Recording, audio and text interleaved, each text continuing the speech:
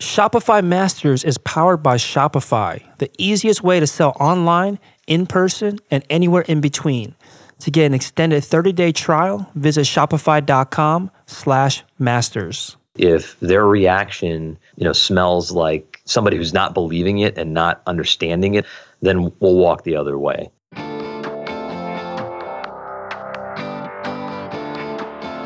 Hey, my name is Felix. I'm the host of Shopify Masters. Each week we learn the keys to success from e-commerce experts and entrepreneurs like you. In this episode, you'll learn how to test your product idea with a panel study, how to get beautiful packaging designed and produced, and how to work with YouTube influencers. Today I'm joined by Ben Weider from Chassis. Chassis is the first and only premium men's care line specifically formulated for better performance, quotes, down there, unquote, keeping guys fresh, dry, and friction-free all day long. And was started in 2015 and based out of Tampa Bay, Florida. Welcome, Ben. Hey, thanks, Felix. Glad to be here. Yeah, so tell us more about this tagline for down there. I think it's really funny. Caught my eye for sure. Whose idea was this? Well, Man Care for Down There is one of my partners, actually. So first of all, our name Chassis. If you're not a car guy, you may be wondering where the heck did that come from? Is it French? No. Chassis is like the undercarriage of a car. So it's a kind of a nice way of describing what we did. The folks that are car guys love our name. They think it's really quite funny.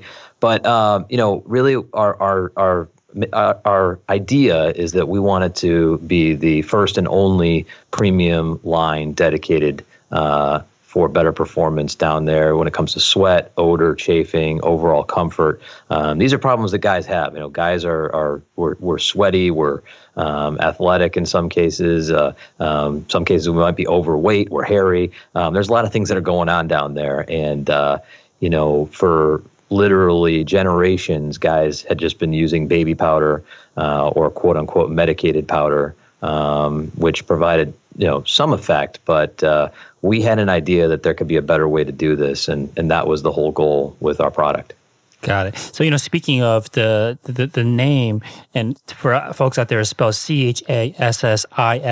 Was that an issue where you ran into where people wanted to learn more about your product? They couldn't look it up. Like how difficult did this make it for you?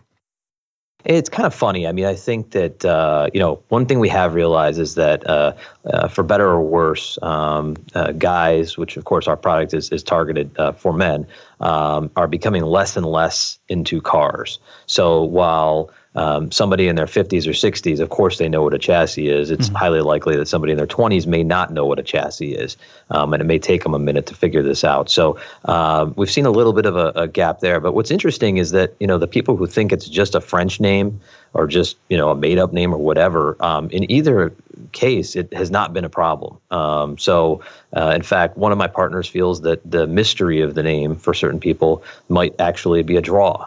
So, in either event, it's something that we're quite proud of. And I think that when you're a niche brand like we are, I believe it's best to just, say what you do, so we've got a great name and our tagline is very descriptive.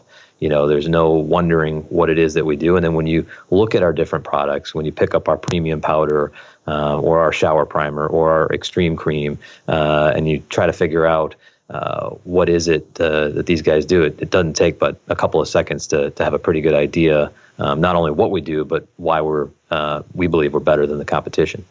Got it. Now, how did you get into this industry? What's your background? So my background's a little different. I actually owned and still own a successful full-service marketing agency called Level 6. And, as happens often, I regularly have people approach me with ideas. And sometimes it's just to bounce ideas off of me. And sometimes it's potentially to have me become a partner. And way back in 2010, can't believe it's been that long, my partners came to me and said, hey, we've got this idea for a new men's care line. One of the partners actually had worked in health and beauty. The other one had a sales background. So they certainly had a good, foundation there. And they said, we're thinking of getting into men's grooming. And I believe it was the shaving category. And they had a couple of unique selling propositions there. And they said, what do you think? And I replied immediately that, it sounds good, but that's a very, very competitive space. And it just so happened that I had for years had this idea as a body powder user myself, that there's got to be a way to make a better powder. So in that same conversation, I said, listen, if you would ever have any interest in making a better powder for guys, I not only do I think that's a great idea, but I would, like to become a partner with that. And it didn't take but a couple of minutes for them to think it over and say that's great. And then I guess the rest is history. Do you see this happen often in your industry, in the marketing agency side, where people come and partner up with marketing agencies? It's interesting. I don't know how often it happens to other folks, but I would say every year there's probably 3 or 4 opportunities for us to get involved. Some are direct, where people will come directly to us and say, we don't have the funds. Would you like to take an ownership stake? Some, they have the funds, and we just think it's such a home run idea that we'd like to become a part of it. But in all the years, I've owned the agency for about 13 years now.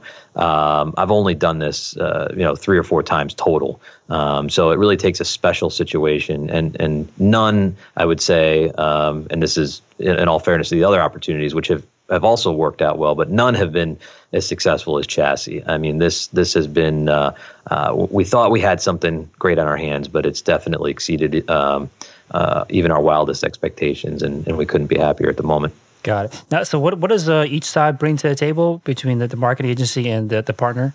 Yeah, so we've got there's a handful of partners at this point. Flash forward a few years, we have an investor as well. But the 3 primary partners, and I was the most active one in the early years, by the way, because owning a marketing agency afforded me the ability to sort of take time out of my day and also start a men's grooming brand. So, while I wasn't full-time on it at the time, I was the only one who, had the ability to do that. My partners still, had full-time jobs at that point.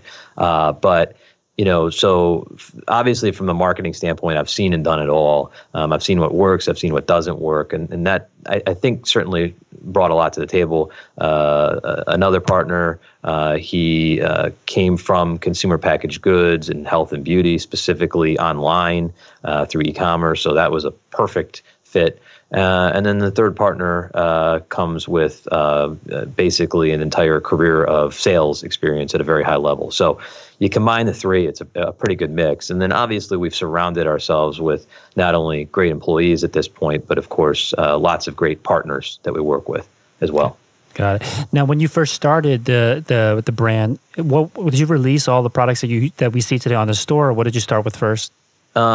Yeah, pretty much what you see today is we did shortly after launch, maybe a year after launch, we released an unscented version of our powder that's very popular. Our fragrance is clean and light and masculine, but a lot of guys were saying, when are you going to have an unscented version? And obviously, developing an unscented version of the same product is relatively simple. So that's out there. We're about to introduce a new product, and I guess I could probably talk about it at this point since this will air in a few weeks here, but it'll be called Chassis Premium Powder Ice, our ice formula. And basically it's just going to have 4 times the cooling action because believe it or not, a lot of guys like that. They like that cooling feeling down there, especially if they have any kind of discomfort. It sort of numbs the pain and kind of gives them a fresh feeling. So we have no idea how well this will do, but we've got hopes that it will do very well for us. Got it. So you knew you wanted the products that you guys put out early on. Were you able to test this out with the market? How did you know that there was a demand for a product like this? That's a great question. So long before we started Chassis, in fact, even before we started the company, the LLC, we wanted to first test our intuition that guys not only use powder, of course we knew that, being on sports teams and in college that a lot of guys use powder, but A, that they use it, and B, that they're looking for something better. And so we invested, a decent amount of money with a very reputable third-party panel company to do a panel study for us to validate those 2 questions. And what we found was it is true, that a lot of guys use powder. It's not all guys. It's not even a majority of guys, but it's still a pretty good percentage. And then there's also a group of guys who don't use powder, who are curious or who have discomfort down there and just don't even know about it. Because you have to remember, before chastity, really nobody talked about this. Guys, were using baby powder or medicated powder, and they were just sort of, using alternative products for a different use. And so, again, there's that group of guys who are like, well, yeah, I sweat down there and I wish there was something for me, but they had no idea there was even anything out there. And then there's a whole other group of guys who really have no problems. I mean, they're blessed, I suppose. They don't sweat down there. They don't have odor. They don't even know what the word chafing means. So, for those guys, obviously they're not a target, but that's okay. And, the example that I gave all along when we analyzed the data was I said, look, if you think about saline solution, which, I don't know if you wear contacts, but I do. And a good bottle of saline solution is, going to cost you almost $10 today. And, the percentage of people who wear contacts, I don't know how high it is, but let's just say it's 20% for argument's sake. Well, as a percentage of the general population, that's not great. But when you start to think about the raw count of how many people that is, I mean, you're talking about tens of millions of Americans who need your product. And so while, we are only for men and we are a niche and not for everybody, we're still something that's available to millions and millions of men. That I think that's part of our story, that not only was there a need, but we found a way to develop something through a lot of hard work, and that's a whole other story. But we were able to sort of crack the code and come up with something better. So this panel study, this is something that I haven't heard other entrepreneurs on this podcast using to test the market. What goes into a panel study? What's involved? Well, there's a lot of companies that do it. We're working with a company, a newer company for our most recent panel studies called Survata, and I believe it's Survata. They've been pretty good, and they've been very responsive. They can get these studies out quick. They'll tell you how many, what the size of the sample you need to receive certain confidence intervals. I'm not a statistician, by the way, but that's what these companies are for. Are these as good as getting 500 people that are thoroughly vetted to answer questions in a multi-million-dollar study? Probably not. These aren't the kind of studies you would do to evaluate new medicines and pharmaceuticals or anything like that. But when you get a panel study and they have certain metrics that they look for, and they'll, you can say, I'm only looking for men between 18 and 65 or whatever it is that you're looking for in a given study. And then you develop your questionnaire. And they'll help you, in case there's any questions that are formatted incorrectly or what have you. And then you get your results. And the results, you can get them back as soon as really a couple of hours. Wow. So I wouldn't say it's cheap, but when you think about what you get for that, you really get a good roadmap, and it can help very quickly validate what it is that you're doing. Like I said, we're going through that now with a couple of new products that we're working on that I can't talk about yet, but what it's been really helpful for is to identify things like ingredients. We're asking the question now, what are some things that you don't want in these new products? And so we'll give them multiple choice and list off certain ingredients. And, just a quick one that's kind of funny. One of the options is GMOs, which of course everyone's saying they don't want in their food nowadays, if you go to Whole Foods or whatever. But what's funny is guys are now saying they don't want GMOs in their grooming products. So, I don't even know what that entails. Slap the organic label on it, I guess. Yeah, no, and organic, and that's another point too. Developing true organic products is very, very costly, and furthermore, the efficacy of an organic product in the health and beauty space is never going to be on par with other products. I mean, that's just a fact of the business. So you kind of have to kind of try to think about what are the worst offenders. The parabens and the sulfates and things like that people don't want, and you leave those ingredients out. But if you go truly all organic, number one, high cost of goods, but number two, in any kind of study where you're going to evaluate the actual efficacy, it's not going to compare. So really, I think what you're going to probably see is natural products or products claiming to be natural. Now, obviously, you've probably read too that natural, doesn't really mean anything.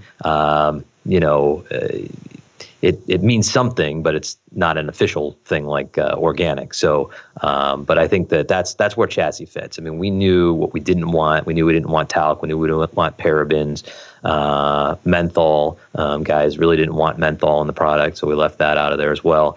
Aluminum. We left aluminum out. So, you go down the list and you can kind of think about those worst offenders and then develop a product that way. But these panel studies, long answer to your short question, they're incredibly valuable, and I can't recommend them enough. Yes, it certainly sounds like it saves you time and then also lots of money on making sure you're not developing products or using ingredients that people don't want. And then those two coupled together give you the confidence to move forward. I think with, like you're saying, it is very invaluable. So what's the budget for something like this? Are we talking like 4 figures, 5 figures, 6 figures? Like how expensive can a panel study get?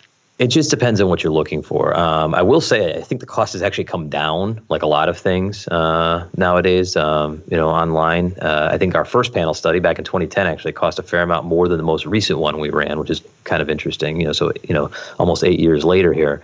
But we're talking, it could be as low as the hundreds of dollars.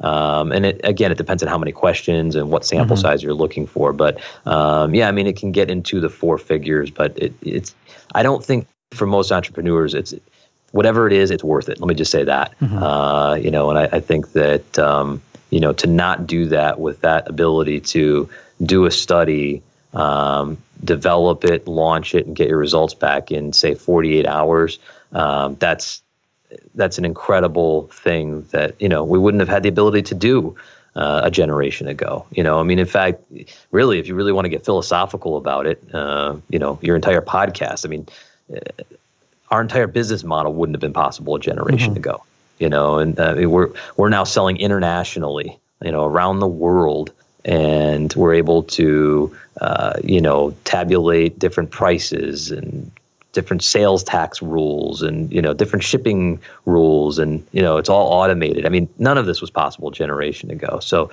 technology has really helped a lot of brands like Chassis do things that we never could have dreamed of. So they collect these, they create the study and collect the panel. Is it all online? Is that how it works? Yes, it's all online. There's different methodologies that they'll use. With the current company, Servata, that we're working with, they'll give you a couple different options, different price points, and how they collect it.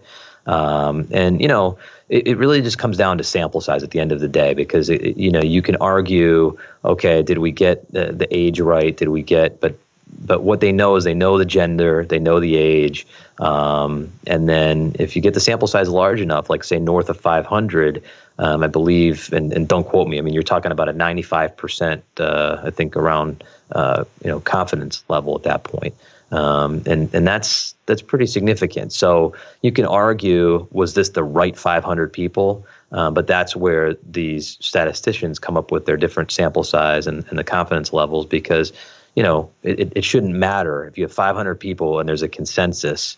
It really shouldn't matter. And I think that's where it gets exciting, right? Like one of the things that we're doing now is we're evaluating a product name, or I should say we recently evaluated a product name, and we put a bunch of product names out there. And I believe we did it to around 500 people in a panel. And there was one particular name that overwhelmingly tested better than the others. And we never could have guessed that. But when you have 500 guys that are answering a survey, and let's say there was, and I don't know the statistics, but there was around 8 names or something, and I believe that the number one name received over 40% of the first place votes. That's pretty overwhelming. So it sounds like you designed the questions and then also gave them the demographic you wanted to target. What tips do you have here on how to design the right questions to ask in a panel? And then, we'll start there first, and I'll ask you about the demographics. Sure. Well, I mean, first of all, I think it's important to understand your audience, right? And I think that you can say, well, do we want to just say our target maybe is, like everyone's target today is say millennials, right? So I'm going to go, for argument's sake, 18 to 35, the coveted the group that everyone in media is trying to reach. Well, that's true. But when we look at who's buying chassis, it's all ages. And those ages really, run the gamut. They go, from 18 to, we have 80-year-olds buying chassis. Are they buying it at the frequency of, a 27-year-old? No, but they're still buying it. So what's nice about the online panel studies, in my opinion, is that oftentimes the age distribution will closely match the distribution of most target markets today, because in general you're going to have younger people online more. They're probably more likely to be incentivized to take a survey. And so when we get our results, and we just generally do, I think 18 to 65 or something like that, men, of course. The distribution of ages, closely approximates where we're getting our purchases from anyway.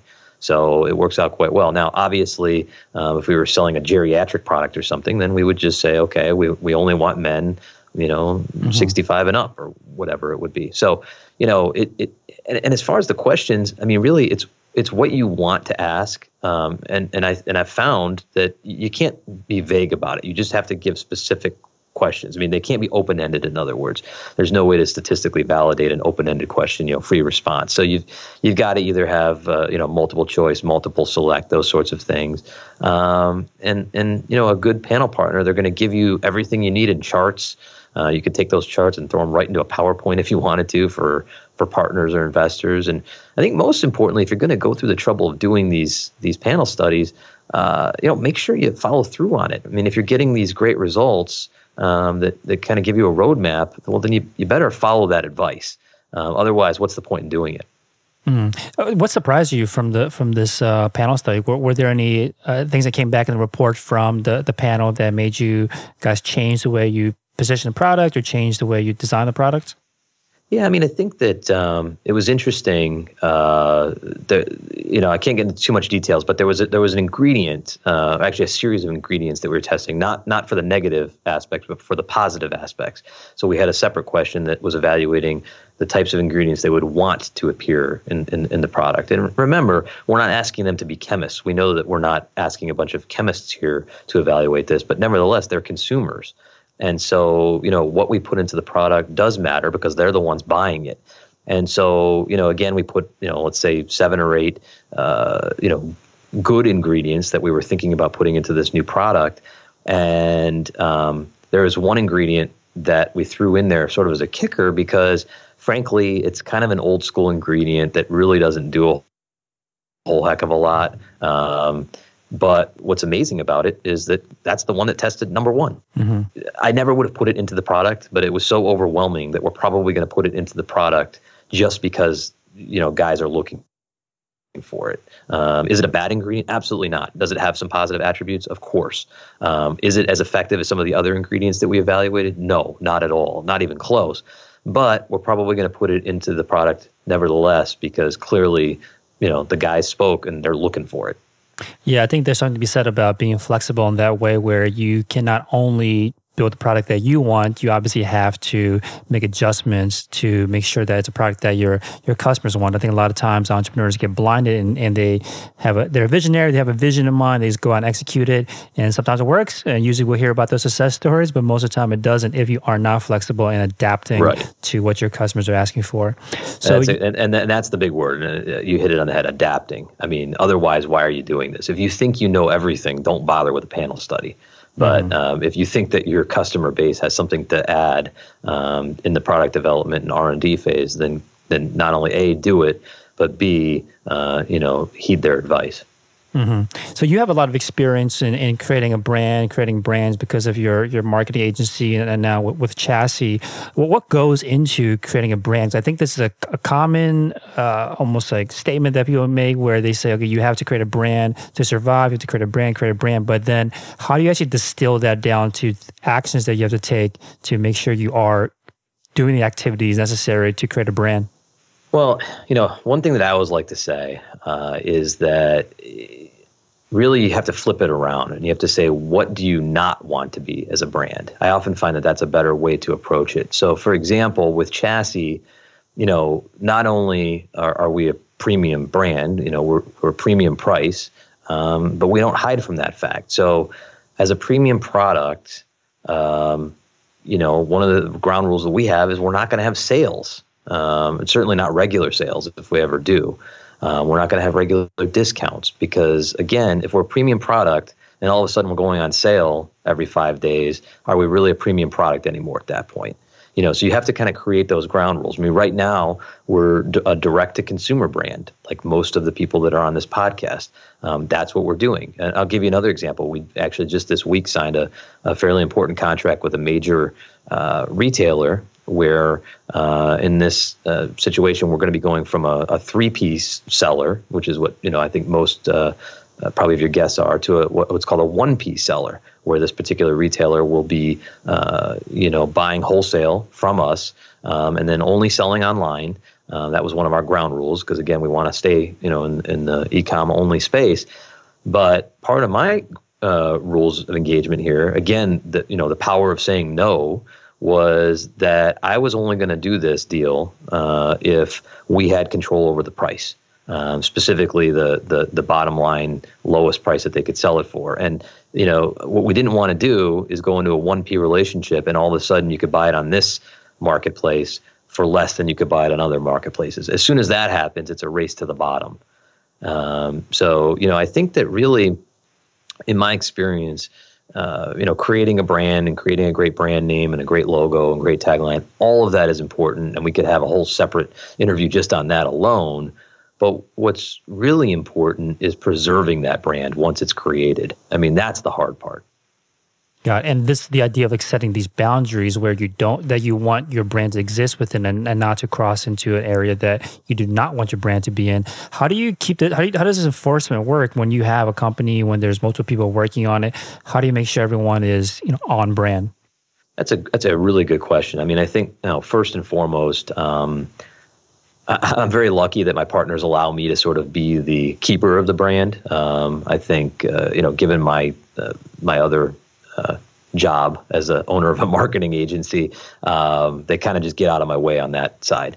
I can't do a lot of the things they do. And, we've got a guy, Peyton, who is our international guy. In the last year, he's gotten us to be a true international brand. And I don't mean just shipping from the United States. We're talking, different bottles with translations and different versions of our websites and different marketplaces and, all these different VAT import fees. I mean, I don't even understand this stuff. That's left brain stuff. That's way out of my wheelhouse.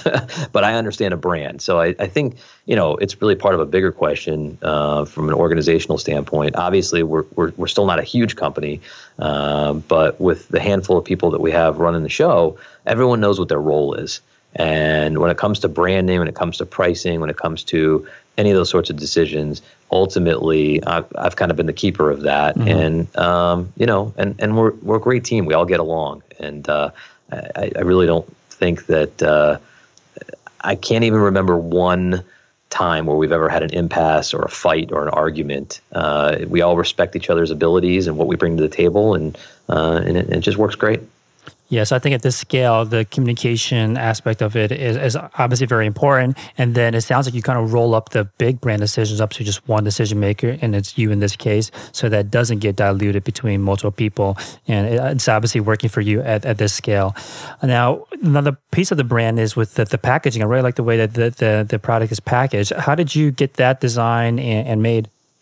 Wow. Yeah, we've got, holy cow, where do I start with that? So first of all, let me just say we had a former employee. She's actually our very first employee a few years back, right before we launched. And we were almost ready to go to market. And, everything was ready. The formula was ready. We were just going through some final testing. And on day one, she did about the bravest thing that any employee can ever do. And she told me that she thought our packaging sucked. I don't think she used those words exactly, but she said, look, if you're going to sell this for $18, does this really look like an $18 package to you? And, I thought about it and it was interesting because one of the things that I realized in that process, by the way, and this is a little bit of an aside, but, if you look at premium products in many industries, but specifically in health and beauty and grooming, you'll find that the simpler the design, the higher end the product. And the more extravagant with metals and shadows and gradients and all these different things that are going on, those tend to be your lower end mass retail brands. And it's a little counterintuitive, but certainly that was the case. In fact, I can see it. I still have our original package that never launched sitting on my shelf. It objectively looks fine, and if it was sitting there on the shelf at Walmart, it looks great. If it was sitting there next to Old Spice or Right Guard or something like that, I don't think anyone would have a problem with it. But if it were sitting on a shelf next to higher end brands, it absolutely did not look the part. And so it was a valuable lesson. I'm eternally grateful for her saying something on day one. And then obviously, that added to the cost of goods, because to have a premium package will do that. But again, if you're a premium product, you got to walk the walk. And I think that's what we were able to do. And I appreciate the feedback on that. Mm-hmm. And so did you have a designer work on it? Like, what was the process for creating it? This iteration, at least. Yeah, my graphic designer on the Level 6 side actually does most of the work for Chassis. He's fantastic. And so, we worked with him, Chris, he's a superstar, and he put that together. And we have a packaging supplier that we work with. They're great. They've provided a lot of good options for us. I think it was kind of funny. We kept checking every box. We wanted 2 color instead of 1 color. We wanted custom colors, and we wanted custom caps and custom this and custom that. We were warned that it was adding to the cost, but I think at that point we were committed. Again, we have to walk the walk. If we're a premium product, we've got to look premium. At the end of the day, we're talking, a few pennies per package for each of these decisions. Not that significant in the scheme of things. So we just went with it. Yeah, I like that exercise that you guys did, at least mentally, where you place your product next to products that exist in the same category, and does it seem like it would be as valuable or ideally more valuable than the products that it's sitting next to. So that's an important exercise to do. Even if you're not selling necessarily inside a retail store, it can exist in someone's mind that way. So I think that's an important exercise that Absolutely. You guys went through. Mm-hmm. Now, one thing you mentioned as well was about YouTube as a way that you've been able to drive attention to your brand. Talk to us about that. How have you been using YouTube and YouTubers? Well, that's I can't say enough about YouTube for our brand. I don't know that it would work for every brand, but for what we do, especially when you're having to explain to potentially an entire generation of guys, not only what is a chassis, but specifically why they should be using powder. It's an eye opener, and I think that. The nice thing about a men's product is the amount of influencers is far less than it would be for a women's product. Obviously, I mean, if you just look at it, it probably closely mirrors the actual annual revenue of health and beauty for women versus men. But really, you're only talking about a dozen or so really impactful influencers that are out there. And so, we're working with some of the biggest ones that are out there. They do a great job for us. They're an extension of our brand. In the beginning, we had to thoroughly vet every word they said. And as time goes on, the more we work with them, we allow them a little bit more flexibility. They know the things they can say and the things they can't say about our brand. And, overall, it's just something that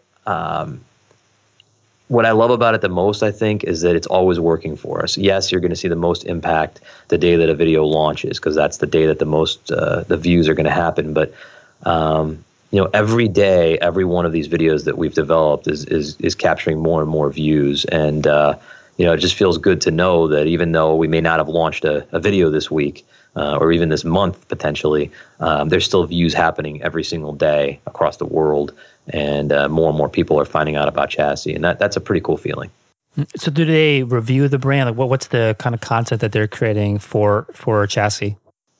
Yeah, first of all, we will not do a video with anybody until they try our product. And we really want this to be authentic, because if they don't believe that we are the best, product, specifically the best powder for guys, then we don't want them doing it for us. And so, because otherwise it's not authentic.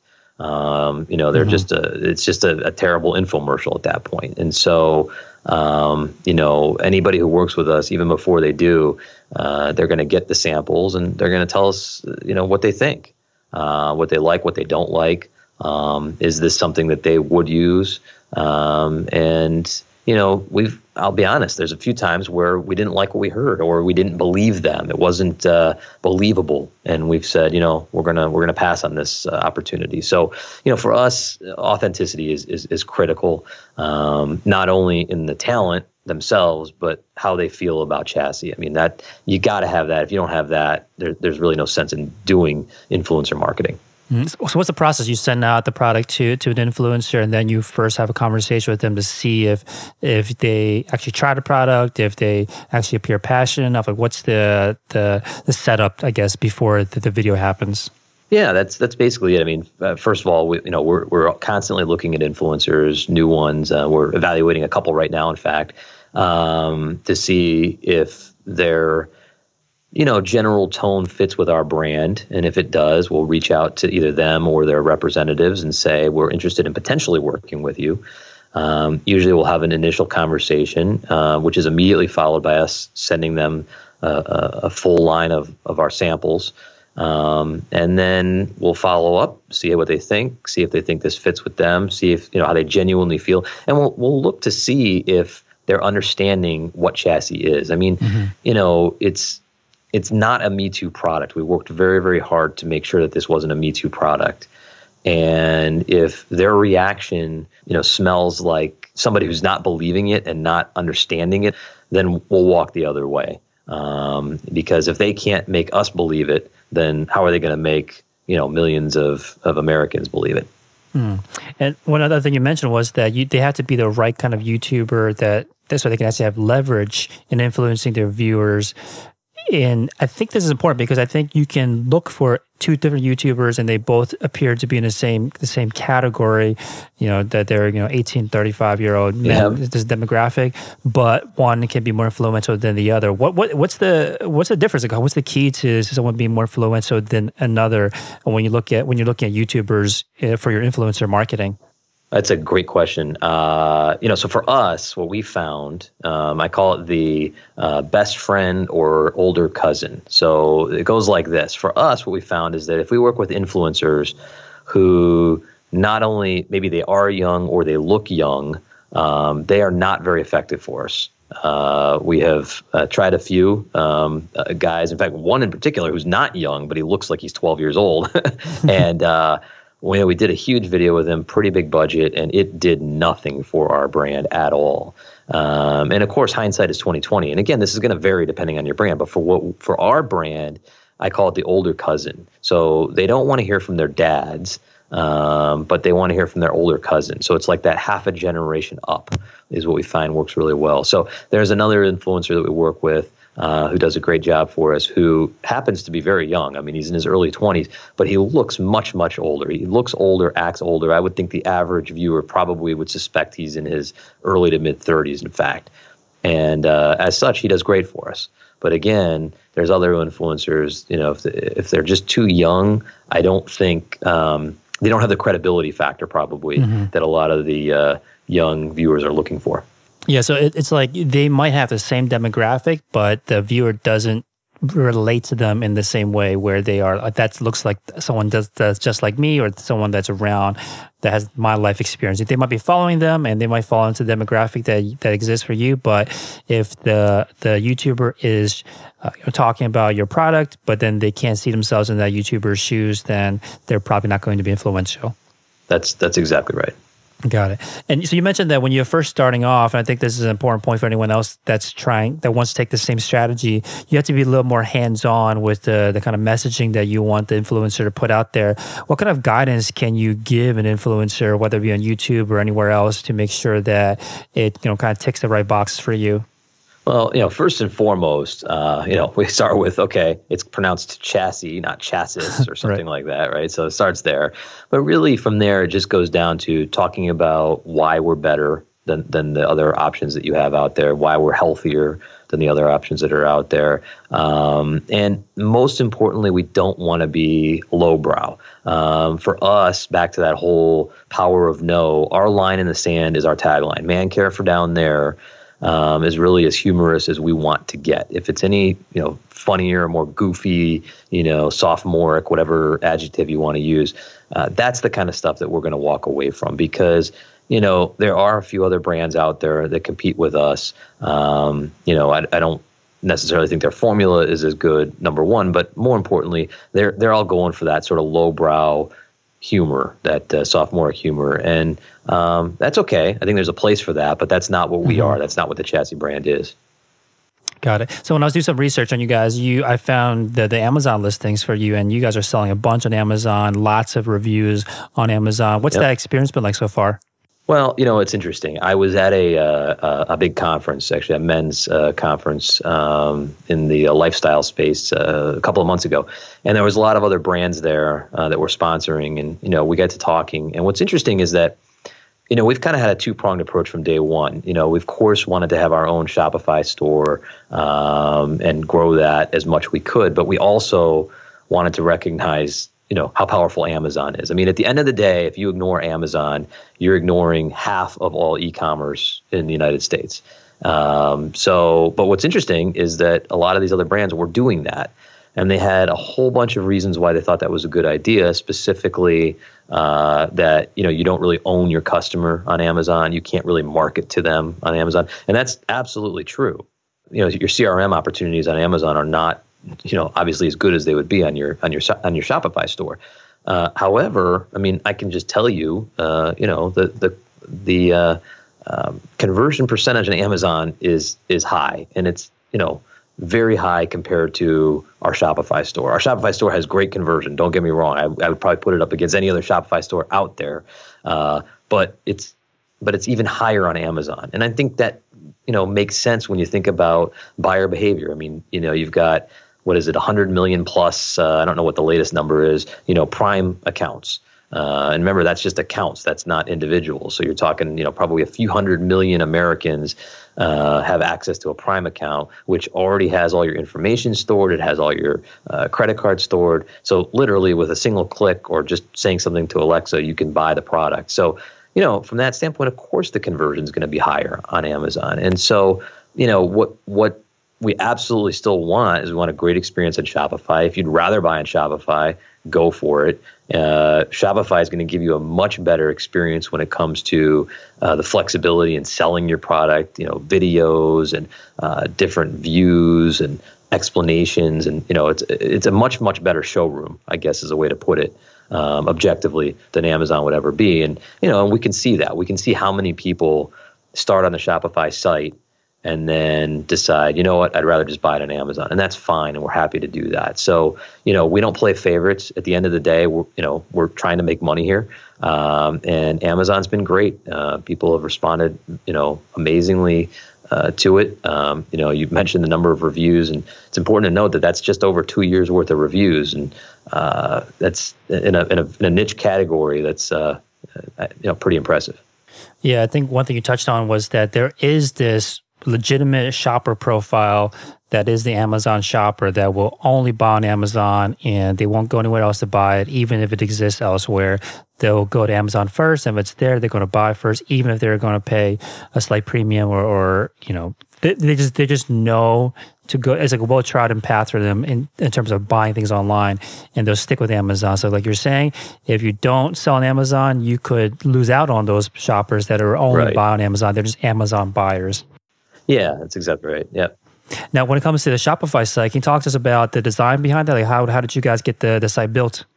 Well, this is already version 2 of our site, which, makes sense because we're a couple years into it. And, even with our clients on the agency side, we try to push to at least freshen up your site every couple of years. Chris, our designer, did a great job with that. He's actually learned some pretty amazing Shopify skills during the process as well. Got to give him credit for that as well. But when you look at the site, I mean, I think it's definitely a premium looking site. It's clean, which again, lends itself to that, cleaner look, tends to be a little bit higher end, generally speaking. And really, we just wanted something that sold our story, sold our products, obviously, and gave people the option to buy it however they wanted to buy it. And it's been a great place. I just got the stats earlier today. I mean, the traffic increase on our site, over the last year, just on our site alone, I think from what I was told, it's almost triple the amount of daily visitors that we're getting this year compared to last year. I mean, that's pretty staggering. So you said this is version 2. Did you come into this redesign with certain elements or certain goals in mind in creating a new version of the website design? Yeah, I mean, I think, I believe what we did before, part of the reason it prompted it was we needed more features from Shopify. We had to, I think before we were probably using a WordPress site with a Shopify plugin. In fact, yeah, that's what we were doing. I had to think back a few months here. And so when we decided that, hey, we got to go full Shopify now, we got to get more features out of this, that prompted us to say, okay, well, let's just give it a different look. It's time, maybe it's a little on the early side, being, just a couple of years into this, but no, it's worked well. Our conversion is up with the new design, and our traffic is certainly up. So anybody who thinks that Shopify can't rank from an SEO standpoint is wrong, because it's only gone up, with the new platform. I like that you have this under the hood section too, which I believe breaks down a lot of the ingredients, or maybe all the ingredients that are going into the product. What did you have this in the first version of the site? So like, what made you guys decide to have this particular page not only exist on the site but also be in top navigation? Yeah, we did. I mean, it's interesting. We're a premium product, but we really do have premium ingredients. When our chemists told us that he could do this, and remember, I mean, we went through a lot of trial and error with Chassis. We went through, I think, 3 different chemists before we finally found somebody who could do what we wanted. Because you got to remember, the health and beauty industry is very derivative. That's just how it works. And I don't know if people are aware of what I mean by that, but basically, most of what you're picking up on the shelf starts with another product. So it starts with saying, okay, I like this shampoo or this deodorant, but I want to make this tweak to it. And that's really how most of the products evolve. So it's more of an evolutionary process. And, the other side of it that's interesting is that usually what happens is you work with a contract manufacturer with their own in-house chemists. And these in-house chemists are basically going to come with a pretty good offer. They're going to say, we could do it, either for free or a very low cost to develop your product. But the caveat is that you don't own that formula. That formula is technically owned by that contract manufacturer. And so, unfortunately, I think most people out there probably believe that that's the only way to develop health and beauty, because that's really how the vast majority of it is developed. But at the 11th hour, when we were ready to give up, we realized that the contract manufacturers, frankly, at least the ones that we were working with, I don't want to disparage all of them, but the ones we were working with did not have the talent to develop a revolutionary product, a ground-up product that was truly something new. I then worked the phones and called all over the world to try to find somebody, and I got a name of a guy who was an in-house chemist for a lab, but also freelanced and was willing to, we were able to work a deal where, he developed it for us, but we own the formula. And I think that, that gives us the flexibility, not that we don't love our contract manufacturers that we are working with. They're awesome. They do a great job, but it's nice to know that we own that IP. And, I was listening to a podcast recently with a company that sold for several $100 million in the beauty space that admitted on, in the interview that they didn't own their own formula, but still sold the company for hundreds of millions of dollars. And I thought that was fascinating, that it's just generally accepted that that's how the business works. But in our case, we had to go a different route, and, it was worth the extra effort to get there. And back to your original question, under the hood is a way for us to really highlight some of those superstar ingredients that we have that you're not going to find in a typical product. Got it. So on the rest of the site, are there any other applications that you guys use either on your Shopify site or just to help you run the business in general? Yeah, we use a lot. I don't know what the norm is for your listeners out there and how many Yeah, plugins they'd love to there are. hear. So yeah, tell us all the ones that you like. Yeah, I'll tell you some of our favorite ones. I mean, altogether, we're probably got over a dozen that we're using. But some of the best ones, for cart abandonment. I don't know if you guys ever talk about cart abandonment on the show, but we use Abandonment Protector Plus. There's a lot of cart abandonment tools out there. I don't know which one. I don't know if the one we're using is the best, but it's working fine, and it more than pays for itself. It's a subscription, but every day it's recovering sales that we would have lost, by allowing people to click and go right back to their cart and finish the transaction. So that's a really cool one that we like to work with. We found Stamped.io. I don't know if you guys have talked about that before, but we use them as a layer above the Shopify reviews. So Stamped.io kind of plugs in over top of the Shopify review system. And that combination has just been awesome for us. Specifically, I think what I like the best about it is it allows customers to review directly from an email. So they don't have to log in, go through this laborious process. They can just, open an email, click a couple buttons, and their review is submitted. That's a very cool feature. And then, I'd say most importantly, as we've now evolved into a true international company, we were faced with, do we have a different website for every country? And then how do we manage all those different websites? That was daunting because, we have different bottles now. We have a French bottle, we have a German bottle, we have a British bottle, we have a French-Canadian bottle, and on and on. But what we found that works real well is a plugin called Langify.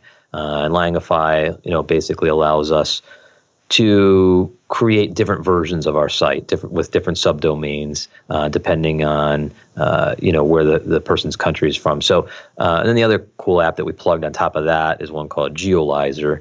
And what Geolyzer does is and it works really great with Langify, is in the event that Google didn't send you to your country's version of our site or subdomain, which it should, but if, let's say, it wasn't indexed correctly or whatever, it will recognize that you're from Germany and say, in German, we recognize that you're in Germany. Would you like to go to the German version of our site? And then you click a button and it just takes you right to it. So, those two together, I mean, the efficiencies that we can realize in growing internationally with those two have just been awesome. That's cool that you just install a couple apps and now you have an international exposure for your marketing. So that's great. And take nothing away from the hard work behind the scenes. I mean, the amount of regulations, sure. And that's, it's interesting because I've actually been thinking lately, why is it that so many really well-known brands, household names are not sold internationally, outside of, drop shipping from the United States. And I think really, in my opinion, it just comes down to regulations and not from a political standpoint or anything else. I mean, in America, it's pretty easy to launch a product. There's not a lot of rules and regulations here. I mean, no matter what you hear on the news, it's pretty easy. But if you want to sell in health and beauty in Canada and in the EU, there are all sorts of hurdles and regulations and safety things that you have to pass in order to do that. It's not easy. It takes a lot of fortitude. It's a lot of hard work. I mean, I can't tell you how many legal forms we've had to sign over the last year or so in order to make this all happen. But you're right. Once that hard work is done, and we found these apps, it made it really easy to get the job done from our Shopify site. Yeah, very cool. So if anyone that wants to check it out, it's chassisformen.com. It's spelled ChassisFormen.com. So there are more products coming out as we speak, as you're launching new products this year. What other goals do you have for the remainder of the year? Well, really, I think our number one goal is, just to dovetail what I was just speaking about, is we want to grow internationally. So now we are officially an international brand, but we've got to start converting. We are every day. It's growing. We just had our best day ever in Canada just yesterday, in fact. So we just want to see that momentum continue to grow, and then obviously keep the American momentum as well. But I just think that for all of the listeners that are listening, if you have a Shopify site or any kind of e-commerce presence, or you're thinking about it, just think about the rising tide that we're all on, right? I mean, everything on e-commerce is growing at a pace that is, fairly astronomical at this point. And if you look at all the economics reports, there's no end in sight. So the funny thing is, if you can just, hitch a ride on this wave and not even do anything, you're going to grow. So that's a pretty cool thing to say. And, we're happy to be a part of this ride. That's cool. Great advice. Again, thank you so much for your time, Ben. Glad to be on the show. Thanks so much, Felix. Here's a sneak peek for what's in store in the next Shopify Masters episode. So we ended up making probably 15 different 3D printed models before it was all said and done, and we had kind of the one we liked. Thanks for listening to Shopify Masters, the e-commerce marketing podcast for ambitious entrepreneurs. To start your store today, visit shopify.com/masters to claim your extended 30-day free trial. Also, for this episode's show notes, head over to shopify.com/blog.